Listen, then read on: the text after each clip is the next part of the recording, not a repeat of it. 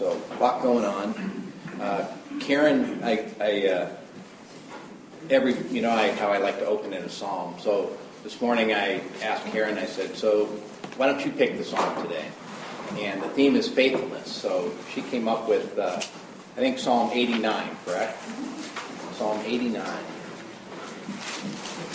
When we think about faithfulness, because I think that the passage we were looking at last week, and we want to look at that a little bit in closing, because I opened up some issues last week because it's a warning passage. But it's primarily about faithfulness.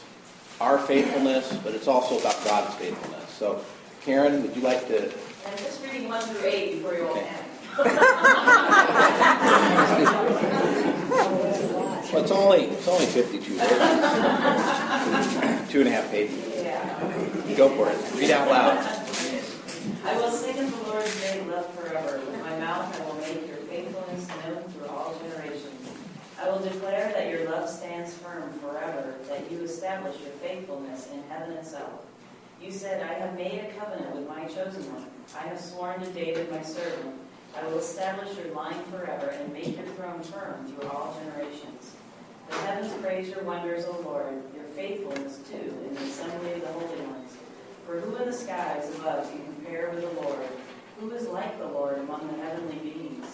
In the council of the holy ones, God is greatly feared. He is more awesome than all who surround him. O Lord God Almighty, who is like you? You are mighty, O Lord, and your faithfulness surrounds you. Amen. His faithfulness surrounds him. We understand that God has made a covenant with humanity, and we studied both. I know Sean did a special teaching and Bob did a special teaching on covenants in general, but we also studied the covenant with David concerning Messiah when we went through Samuel. And the covenants are there not just to understand the promise of God, but to also find comfort and encouragement in knowing that He's chosen us and taken action to redeem us. He's working on our behalf, which is the grace of God to us. So last week we were taking a look at chapter 3, and today we're going to look at chapter 4.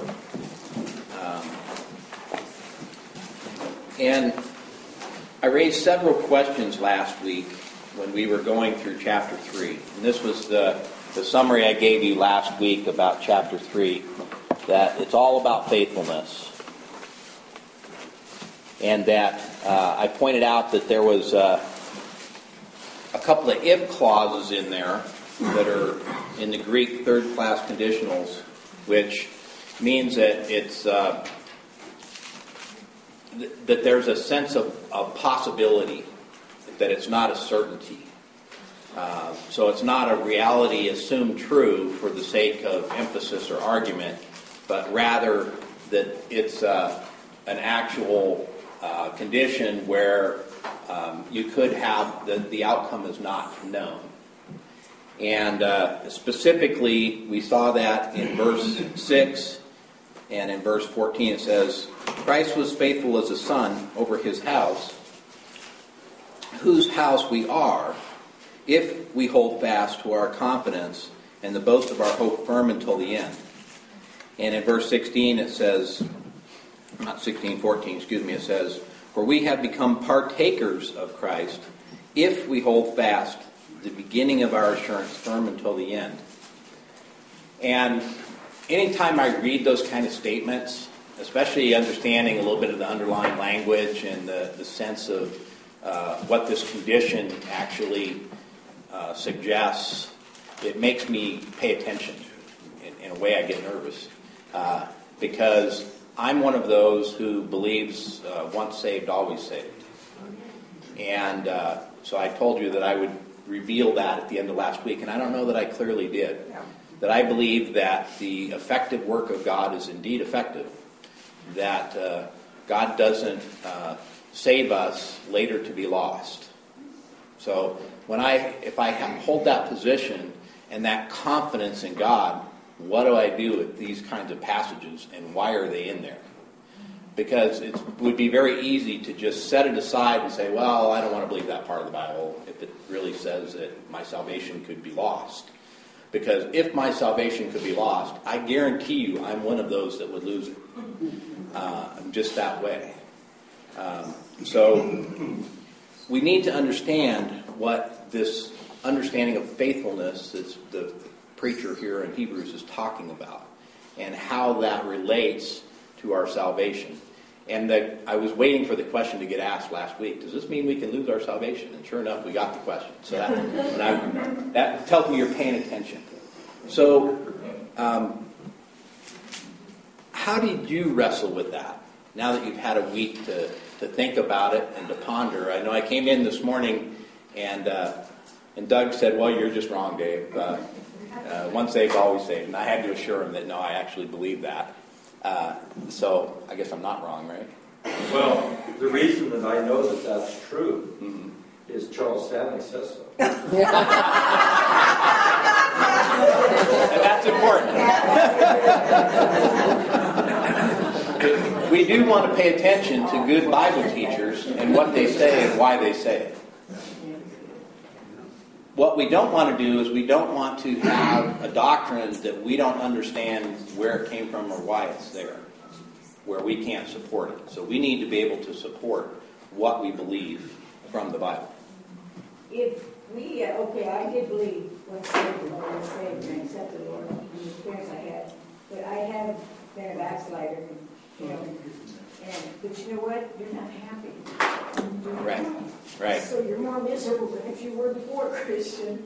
Yes. But if I believe that, then why would you want to accept the Lord if you know you can lose it? Because Right. I mean, there would be no reason to. I mean, because you know you can't be perfect. I mean, I believe everybody would know that, but maybe not. Right.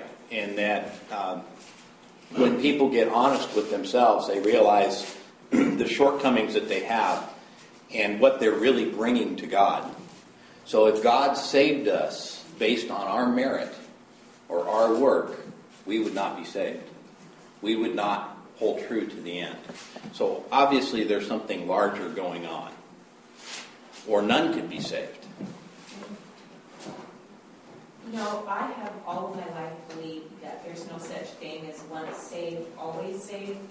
Until about 3 years ago, a friend of mine explained it to me, and I still didn't agree with it. So I said, God, I need you to show me something in your word that proves to me this is true. She took me through all the scriptures, and he took me to the story of Nicodemus. Yes. Where you must be born of the water and the Spirit. Now, if the natural points to the spiritual, you can't be unborn in the natural. Right. So you can't be unborn in the spiritual. If you're in your family, this is my granddaughter. No matter what she does, she knows the family rules. She's always going to be my granddaughter. If she steps outside, she gets into drinking and drugs. She's still my granddaughter. Nothing changes that. She doesn't get disinherited or disowned. Right. But she would be backsliding. Right. That's how the Lord brought that to my attention. I never stop being His no matter what I do. And then He took me to the story of the prodigal son. Right. The prodigal son was never disinherited. And that's where Alan was going last week, Mr. Palm, when he indicated that the wandering in the desert, which is alluded to here as an example of disobedience, that those were still God's people. But they didn't enter into God's blessing because of their disobedience. But they weren't, God didn't unchoose them and say, okay, well, you guys are out, I'm going to bring in the Philistines and they're going to be my new chosen people. Right? That didn't occur. That they were God's chosen people and He would not unchoose them. However, for a full relationship with Him, more was required. And that, and we understand that. Those of you that are married, if you got married and you never spoke to your husband or wife again, that was the end of it, it would be a pretty dead marriage. In fact, you wouldn't enjoy any of the blessings of marriage. Right? You might actually be able to say, yeah, I'm recorded in the logs in Vancouver, Washington County Court, but beyond that, could live in different states. right? And not have any relationship at all. In fact, if somebody looked at you, they would probably say, I don't think you're married at all. And so we understand that there is that kind of aspect associated with being chosen and then enjoying the blessing of whatever that relationship is. And at the same time, we need to honestly ask the question, if I am chosen and I am saved, how come I don't experience faithfulness? How come I don't show fruit of the Spirit? How come, like in the example I gave of marriage, there is no marriage relationship? People wouldn't know. And so I teach, let me turn this off because I'm going to go to the board here. I teach theology. And a couple things I'll say. That's the question number for Karen. So if you get a question in class and you don't want to ask it, just text her. Or you can also fill out a card up here. Last week I didn't get any cards, so I figured y'all got this. So he's still going to go over it again, just in case. Still going to go over it again, because this is going to come up again. Wait till we get to chapter 6. Wait till we get to chapter 10. These are very strong messages, and we want to understand what this author is trying to communicate to us. What the author of Hebrews is. There is a theological position which is characterized by an acronym called TULIP. This theological position is called Calvinism. And so those of you that are good Baptists probably understand most of the points that make up this theological position. There are other theological positions. I'm going to use this one not necessarily because I'm saying believe this is right, but because it brings out certain points that we all wrestle with.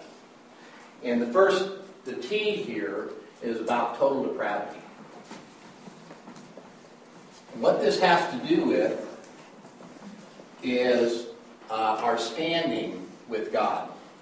If we were in this place of goodness,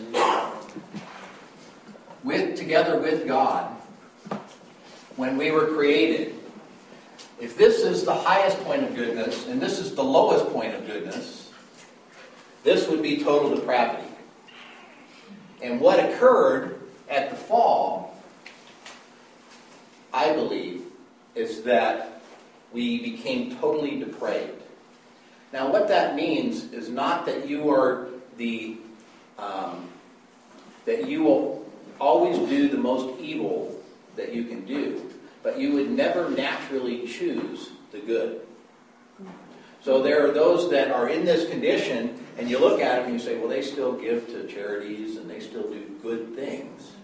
But the condition of their heart is not one where they would do that of their own volition, apart from some external action, which we'll talk about here in a minute, such that they might do good things for self-benefit. They might recognize, oh, if I give to a charity, I get a tax deduction. Or if I give to a charity, I get power and influence over government, right? If I give to a political cause. So there are a lot of reasons why people will do things that look good. And we have to understand that just because we're totally depraved doesn't mean that we don't occasionally do good things. But the natural condition of the heart is one that is depraved. So if you're in this state of total depravity, you need some intervention if you're going to be restored to goodness. Because in this state, you cannot have relationship with God and you are eternally lost if you're down here. So God is in heaven, and He has requirements for His kingdom, which is that there is only goodness there because that's who He is. And everything around Him is goodness. So if you're in this state, you are eternally separated from God. And the only way that you can be restored is for some intervention to occur. Some will argue about that. They'll say, no, really, you only fell about halfway down. And as a result of that, you can actually choose the good. And so you could actually redeem yourself by doing good works. And that was an argument that actually occurred in the 3rd century, or actually the 4th century, where there was a Catholic theologian who first introduced this idea of total depravity, and then there was another Catholic theologian who said, no, you only fall about halfway down, and man is perfectible. So that means that you can work your way back to God. And that became branded as a heresy. It's called the Pelagian heresy. And but a lot of people believe that today. And the reason why is because it goes well with modernism. Modernism is the idea that the universe is a big machine, and if we can master the machine, we can become perfectible. We can cure diseases, we can do all sorts of things to prolong life. We can affect goodness, our own goodness. And I would say, no, that's not what I believe, and I don't believe the Bible teaches it, and I can support it. So if you're here, you need some intervention. You need unconditioned, I'm not going to spell it right.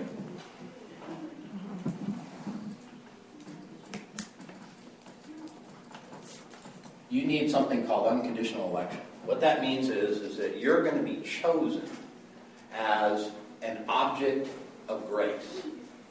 What is grace? Grace is someone working on your behalf for your benefit. Right? For your goodness. That's what the grace of God is. It's when He works, not because of who you are or what you offer, but because He desires to benefit and do you good, restore you to goodness. So you have to be chosen, and that's what election is about. God chooses you. And that this idea of unconditional means that it has nothing to do with you. It's all about who God is and what His purpose is. It isn't because you bring anything. Then there's this idea, which many will disagree with. Atonement is the idea of how God accomplishes or affects bringing goodness to you. If God's desire is to take you from total depravity and restore you to goodness, then, and He chooses to do that, then He needs to have some means of effecting that. And that means is called atonement. And that's what we understand. If you look at religious systems, they're all about atonement. And so, depending on how you view God, you understand what needs to be done in order to accomplish atonement. Well, in what we would call Judeo-Christian religion, or Judaism primarily, there was the idea that the priest would intervene between God and man, and that he would bring the needs of humanity to God so that God could intervene through grace, right? And that once a year, the priest would go in and he would provide a sacrifice that was designed to provide atonement for the sins of the people. And that that then would restore the people in God's vision as being holy. That they would be good, even though they're really not. So we understand that there is no way that religion could ever really accomplish that. It could never really provide true atonement. In fact, we're going to read about that in chapter 9 when we get to that in Hebrews. So he's talking about these ideas in Hebrews. What we need something that is truly effective in accomplishing that atonement. And that's what Jesus did. Jesus, as our high priest, so when you see the word high priest come up, it's referring to the one who would bring this atonement to the mercy seat of God. And that the atonement would be effective. That's why when we get to Hebrews chapter 9, he says he did it once for all. Didn't have to do it repeatedly, year after year, but it actually accomplished what God intended it to do. If that's what's going on here, that there is atonement, and I'm going to come back to the limited part, because this is the part where we wrestle in chapter 3. If that's what's happening here, that we're depraved, God chooses us, He provides a means to restore us, redeem us, He needs to call us to that. There's a wooing, because we're separated, right? And this is all about relationship. You have to have the atonement applied to you. And that God doesn't just do this and not change the way that you are. In other words, you have to be changed. In fact, you have to be born again. You have to be not just fixed in your brain. You have to have a completely new heart. That's what the Bible tells us. The old heart became totally corrupted. So you have to have a new one. That's why Nicodemus had that conversation with Jesus. And Jesus said, you're the teacher. You should know these things. That which is flesh. That which is spirit. A man needs to be both born in the flesh and born in the spirit. And Nicodemus says, how can a man be born again? And Jesus says, let's look at that, because this is really key to understanding, especially understanding chapter 3 and chapter 4 of Hebrews. So this is in John chapter 3.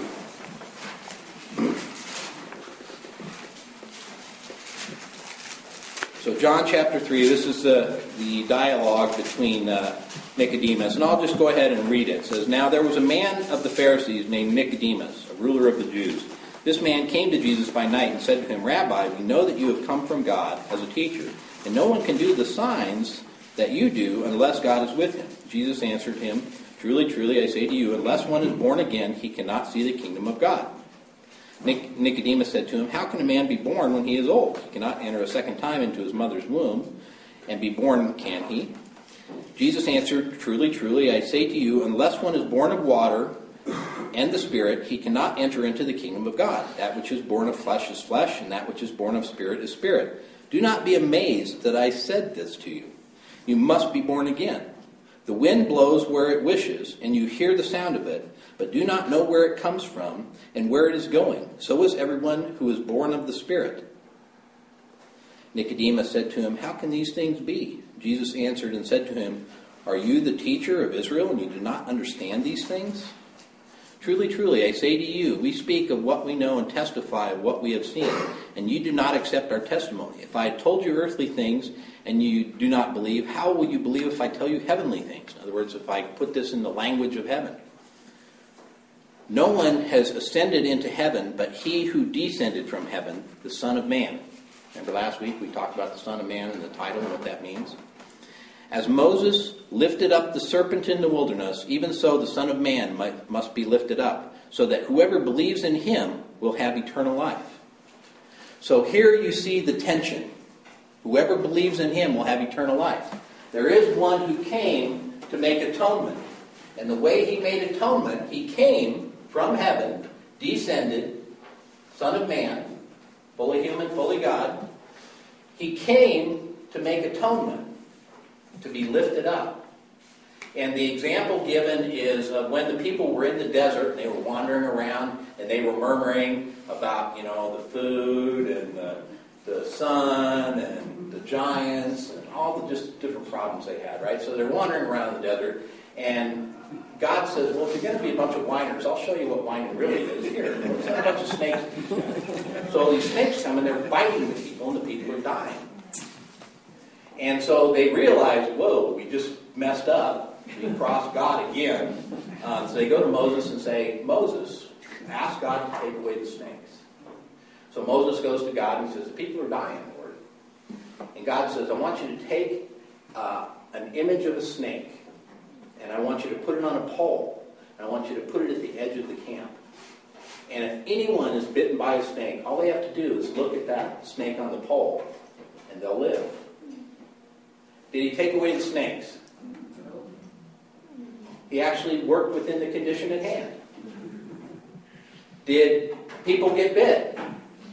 They still got bit. And that bite would lead to death unless they had faith and believed that what God said was true was true. And that's what Jesus is telling Nicodemus. That the atonement provided is effective, but you need to respond to it. You need to look at the snake. Now, in doing that, is that a work that you do? Or is that, what is faith? Is faith a work, like Pelagius, where you're re-accomplishing goodness? No. It's believing what God said is true. And you do it in action, how you live. And so we characterize that in the word faithfulness. That's why I say chapter 3 is all about faithfulness. Well, if this is what God's about doing,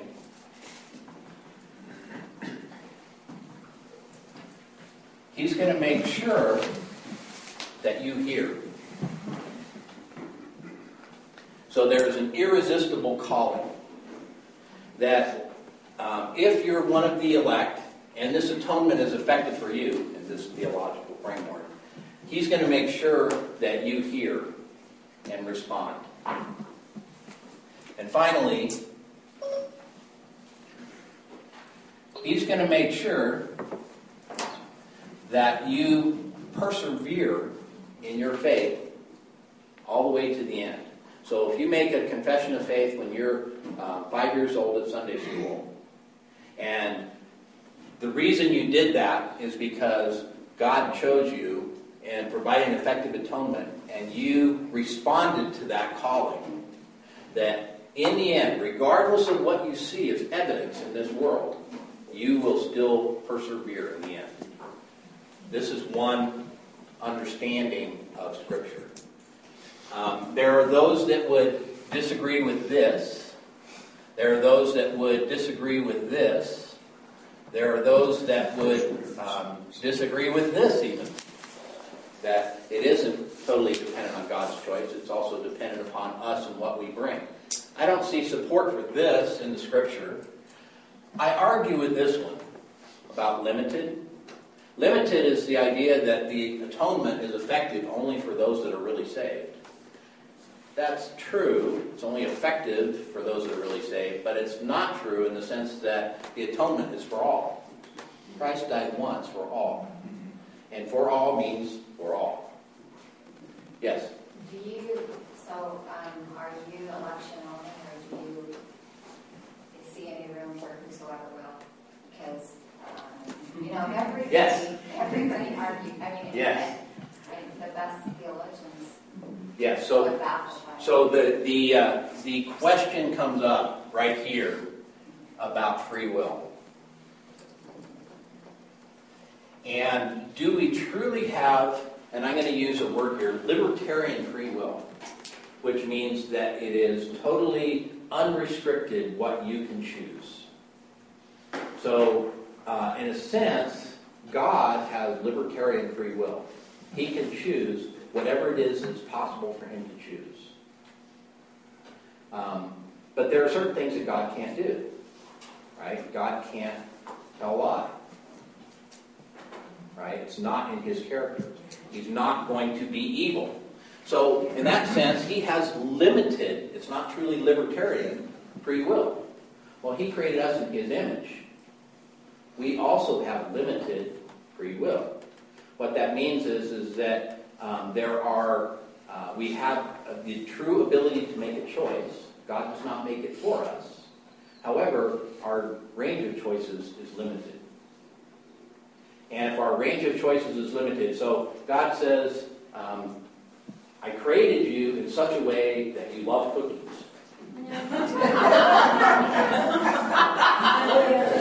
So I created in such a way I love cookies, and He said, now, I got chocolate chip from the oven. I've got macadamia nut, white chocolate over here. I've got oatmeal raisin right here. Right? And there's a ginger snap. Or maybe a snickerdoodle. Right? We have choice. What do you want? You want oatmeal? Raisin? So that's the idea of limited choices, that we don't have full range. In other words, I can't choose to live forever because it's not within my ability to bring that about. So if I choose to reject God, I'm choosing death, but I don't have any control over that. It's going to happen because of the way that God set up the universe and the economy of His kingdom. So then there are degrees. It's like, well, okay, if God is truly sovereign, He's the king, does He allow us free choice, or does He determine the choices that we're going to make? Because He knows what they are. It says that. God knows the end from the beginning. So if He knows the end from the beginning, do I really have any free choice? Because He knows I'm going to pick oatmeal raisin. And He knows you're going to pick macadamia nut white chocolate. Right? But knowing our preferences and knowing how we're created doesn't determine it. And so there are those that would say, no, we truly have free will. It's not libertarian free will. We have a restricted range. But within that, we truly make the choice. God knows the outcome, and His plan will not be diverted.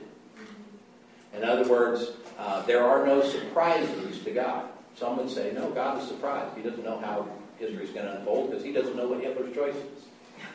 No, God knows what evil does and how it's going to unfold. And He knows where intervention is the optimum. And evidently that point was about 2,000 years ago. He knows that. And His plan will not be diverted. But that doesn't mean that we don't have choice in the process. We each have individual choice. And there's a tension there. Right? It's like, but how can I have choice if He knows what I'm going to do? I don't know what a good answer to that is, other than that what you see is you see both in Scripture. The Scripture seems to teach both, and with the same authority. Right. Because people are always presented with the option when Jesus is teaching. Yes. He's always giving people the choice. Yep. Says the kingdom of God is at hand, repent, believe the good news. Okay, some will do that, some will not. But He always acts as if the choice you've got is a real choice. And it is a real choice, in the sense that I know and I have experienced that there are some that even though God desires them, do not choose Him. God desires them. In fact, they're probably, if you look at all the merit of people, God should desire them more than He desires me. Right? But God desires uniquely and individually us, to redeem us. For whatever reason, that's God's desire. And there are some, we know, that reject God's choosing. Now, some would say, well, if God is sovereign in the sense that if He chooses you, He's going to make sure that you respond. And there are examples of that in the Bible. Apostle Paul, right? Did Apostle Paul have a choice on the road to Damascus? Not a lot. Well, yeah, he had a choice of how to respond to the revelation. Right. Jesus knocked him off his horse. I'm saying is that's convincing when you get knocked off your horse, but I mean, it's hard to argue with what he was seeing. And that's what Jesus said. It's hard to argue with what you're seeing, isn't it, Paul? Why are you kicking against the goads, man? And the pricks, on a wagon in the front, they would put these sharp, pointy things so that the oxen would kick the cart and destroy it. And so that means that there is a correction. There is a direction of God in people's lives. And He's saying, how come you're kicking against the direction, Paul? I chose you. I provided atonement for you. I'm sitting here talking to you in the way. How come you're still kicking? So the kicking part is Paul's kicking. That's his choice. But he also was not going to succeed in that because God's plan would not be thwarted. And God used Paul in a powerful way to reach the Gentiles, as we know. So in that sense, we see the sovereignty of God being actually directive or controlling. In other instances, we see the sovereignty of God being that He has the authority. No one can come into His kingdom by force. Right? So in that sense, He has the authority to set up how people will gain citizenship in into the kingdom. He doesn't require that people gain citizenship. It's just you can't be part of his kingdom unless you get it. So that's why it talks about in Colossians that we actually have a change of citizenship. We're actually adopted into God's family. So you see this language about where we are responsive and have free choice in responding, but it all starts with God. Whether it is controlling in a directive sense or whether it is permissive and that's a desire, and we have an ability to truly respond to it. So you see both in the Bible. And that's the tension here. I mean, what do you do with this? But what is really important is this idea of perseverance. Perseverance is an indicator, right? It shows that God is being effective in what he's doing. That he told the truth, that he really does love us, that he has provided an effective means to restore us, that he is wooing us, and that the evidence of that is perseverance. So that's what you see in chapter 3. It says that in verse 6, it says, but Christ was faithful as a son over his house, whose house we are, if we hold fast to our confidence and the boast of our hope firm until the end. In other words, perseverance is demonstrated as an evidence that God is doing this. Same thing in verse 14. We have become partakers of Christ if we hold fast the beginning of our assurance firm until the end. Again, it's talking about perseverance as an evidence that this is actually going on. Jesus says this to Nicodemus in chapter 3 of John. He says it's like the wind, right? You don't control the wind. The wind blows from whatever direction it's coming from and is going wherever it's going to go, and you don't have any control over that, but you feel the effect of it. You can see what it does. So is everyone who is born of the Spirit. You can see what it does.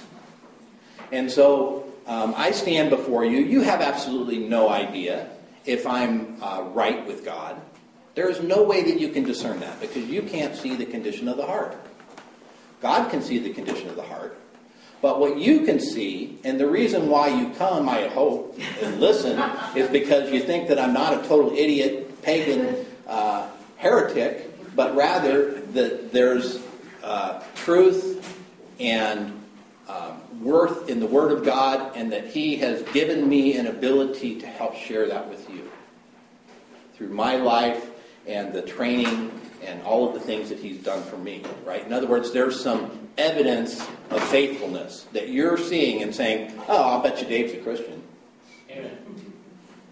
And I would identify myself as a follower of Christ, that He is my Savior, that He died for me, and that I have made Him my King. I have submitted to His complete authority in my life. Does that mean I don't kick against the goats once in a while? Like I say, if it's possible to lose salvation, I would probably be the first one as evidence to show that could happen. But God is, in fact, effective in what He does. So what I would say is that the assurance of salvation, which was the question, how you can know, does depend on one's relationship with Christ. Your salvation doesn't, but the assurance of it does, how you feel about it. No one earns salvation through faithfulness, but that faithfulness is evidence of one's salvation. So we are saved by grace. It's the work of God. And if He did it, it's done. Through faithfulness. Through faith. Right? And that's not a work that I do, but it's an evidence that God has actually done the work in me of redemption. So a drifter may have a true relationship, that is salvation. In other words, a backslider was the word that was given earlier, but has no assurance of right standing since God's grace is not manifest in their life.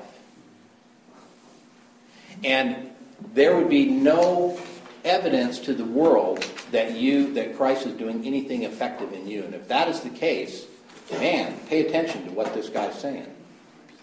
because there's a contrast, and I know I blew my time. There's a contrast between chapter 3 and chapter 4, which is in chapter 3 he's saying, hey, pay attention to the state of faithfulness in your life, because this indicates something. And without God in your life, you cannot enter into God's rest, which is really, really, really an important thing. Entering into God's rest. This is where we desire to be. And I'm gonna close just by reading it. So we actually did read chapter 4. Then we'll close with that.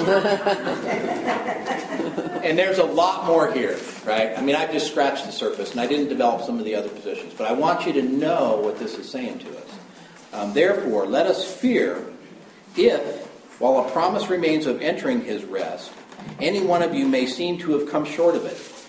For indeed, we have had good news preached to us, just as they also. But the word they heard did not profit them, because it was not united by faith in those who heard. For we who have believed enter that rest, just as he has said, as I swore in my wrath, they shall not enter my rest, although his words were finished from the foundation of the world. For he has said somewhere concerning the seventh day, and God rested on the seventh day from all his works. And again in this passage, they shall not enter my rest. Therefore, since it remains for some to enter it, and those who formerly had good news preached to them failed to enter because of disobedience, he again fixes a certain day today, saying, through David, after so long a time, just as has been said before, today, if you hear his voice, do not harden your hearts. For if Joshua had given them rest, he would not have spoken of another day after that. So there remains a Sabbath rest for the people of God. For the one who has entered his rest has himself also rested from his works, as God did from his. Key verse there, 4:10. Therefore, let us be diligent to enter that rest, so that no one will fall through following the same example of disobedience. For the word of God is living and active and sharper than any two-edged sword, piercing as far as the division of soul and spirit, of both joint and marrow, and able to judge the thoughts and intentions of the heart.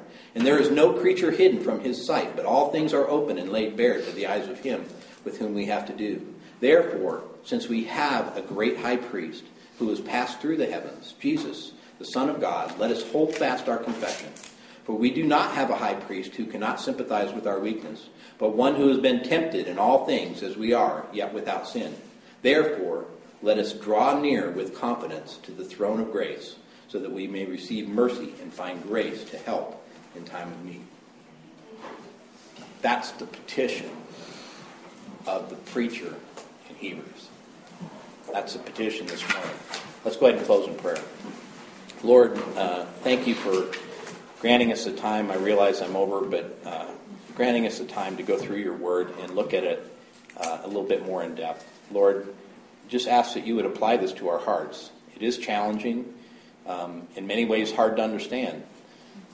But Lord, help us to wrestle in those areas of tension so that we see your grace, so that we see your hand, what you're doing at work in us, and we can rest assured, knowing who you are, that you affect that with 100% success, that which you set out to accomplish, and that is the basis of our confidence in salvation, and that our faith in that fact of who you are is the assurance that we show to the world.